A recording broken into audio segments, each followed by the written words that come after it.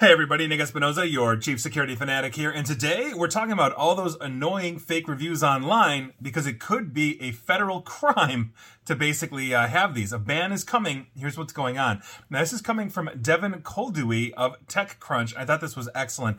Here's what's up. The FTC, or Federal Trade Commission, proposed a new rule banning numerous different types of fake reviews online. You're talking about straight up fabricated, repurposed ones, those that are manipulated and you don't necessarily know. Now, it's not going to necessarily completely rehabilitate the unreliable online review ecosystem, but it could help make things better. Now, the rule has been a long time in the making, which essentially is normal for government because that's how they roll. Now, the FTC's first case of this, though, was in 2019 against a merchant that was making misleading claims and paying for fake reviews. And we've seen a ton of things since 2019 of huge international, hey, we'll pay you to give a 5-star review to this thing, whatever it is. Now, before that, it basically had taken on influencer marketing, where these people on usually Instagram didn't disclose that they were being paid to promote a product. Oh my God, I love my skincare by blah, blah, blah. It's so unbelievably good. And they're being paid to say that, but they're not telling their audiences that much. Now the agency is ready to take comprehensive action with rules that basically they first previewed this past October, and now they're putting it into an almost final form.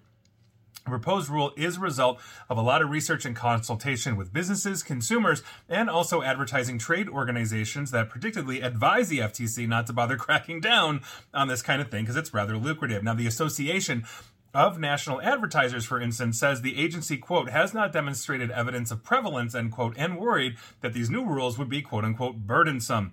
Yeah, go pound sand, National Agency of Advertisers, or Association of National Advertisers. But consumer advocacy organizations, those are our homeboys here, major online companies, and common sense argue otherwise. Public numbers of fake reviews, basically taken down, add up to billions of fake reviews. And anybody who's tried to sell a product or buy a product on Amazon knows that basically the review system totally is compromised. So the regulators also note, quote, the widespread emergence of generative AI, which is likely to make it easier for bad actors to write fake reviews. Yes, I've been talking about this. It's not just for basically slackers in college writing term papers on stuff. We're going to see this political machinations, fake reviews, you name it. This is a money-making thing for criminals of any stripe. Even so, the FTC has basically no doubt carefully tailored the rules it's proposing so that legitimate commerce and acceptable review solicitation, such as providing an honest review. I buy your product and you send me an email saying, hey, can you give us a review? Click here to review it, is not the same as saying, hey, we'll give you $20. If you review something you didn't buy or whatever it is. Now, the agency summarizes what is newly prohibited in the news release, although the author that I just mentioned, Devin Koldewey, condensed this further. And I think this is pretty good. Here's what they are proposing. No selling or soliciting fake reviews. This includes fake profiles, AI-generated reviews, or anyone that does not actually use the product, and businesses can face penalties if they knowingly do this. On top of it, no review hijacking, like shifting reviews for one product to another. One company just paid $600,000 for that. I remember talking about that. I want to say it was like 6 months ago, here on this podcast, video series, and on the radio show. On top of it, no buying positive or negative reviews for your own or other products. Of course, that goes without saying. No reviews from company leadership or related persons, family employees without disclosure. No running a review site for your own products and pretending it's independent.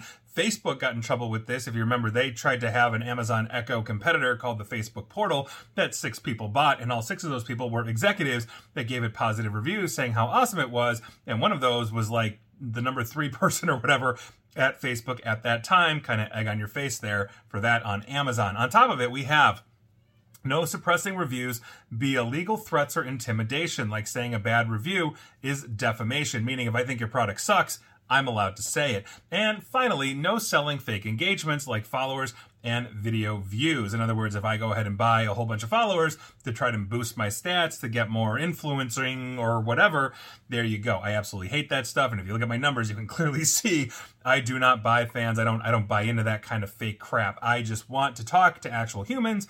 And here we are. And please feel free to spread the word organically. I'd love you for that too. But this I think overall is good news. If this is where the industry is heading, it's finally time that we really start policing this, because it's utterly ridiculous. I don't even bother really looking at reviews anymore, because quite frankly, they kind of suck. And that really stinks if you're an honest person trying to give an honest review. And so we should help those people out. And please like, share, follow me here on Facebook and Twitter at NickAESP, where please feel free to give me an honest review. Hopefully it's a positive one. If not, I will sue you for defamation. No, I won't. Also, feel free on YouTube as well. And as always, stay safe, stay online, and please attempt to stay private. Thanks, everybody.